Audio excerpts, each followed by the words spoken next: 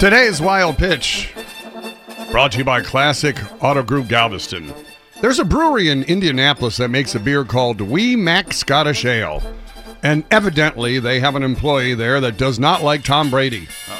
The employee, who goes by the name Biscuit, took it upon himself to change the stamp on the bottom of 20,000 cans of beer from the date to the sentence, "Tom Brady sucks."